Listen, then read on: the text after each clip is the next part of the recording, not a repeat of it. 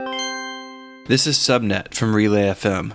Live from a hotel room in Detroit, Michigan, my name is Stephen Hackett, and these are 3 technology stories you need to know. Team chat application Slack is purchasing competitor HipChat to gear up for a fight against Microsoft and its Teams software. HipChat will be shutting down in February 2019, and the 2 companies will work together to migrate users to Slack. As part of the deal, HipChat's developer Atlassian will receive a stake in Slack and payments for the next 3 years.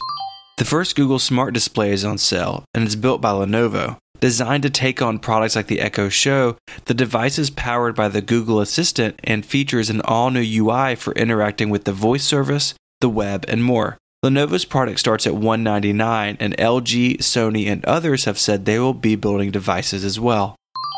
Amazon filed its quarterly earnings today, which included a quarterly profit of $2.5 billion, Amazon's highest ever quarter, and a breathtaking 1,200% increase from this time a year ago. That growth was fueled by Amazon Web Services and retail sales in North America. The company stock is nearing a $1 trillion market value, with some saying Amazon could beat Apple to that mark.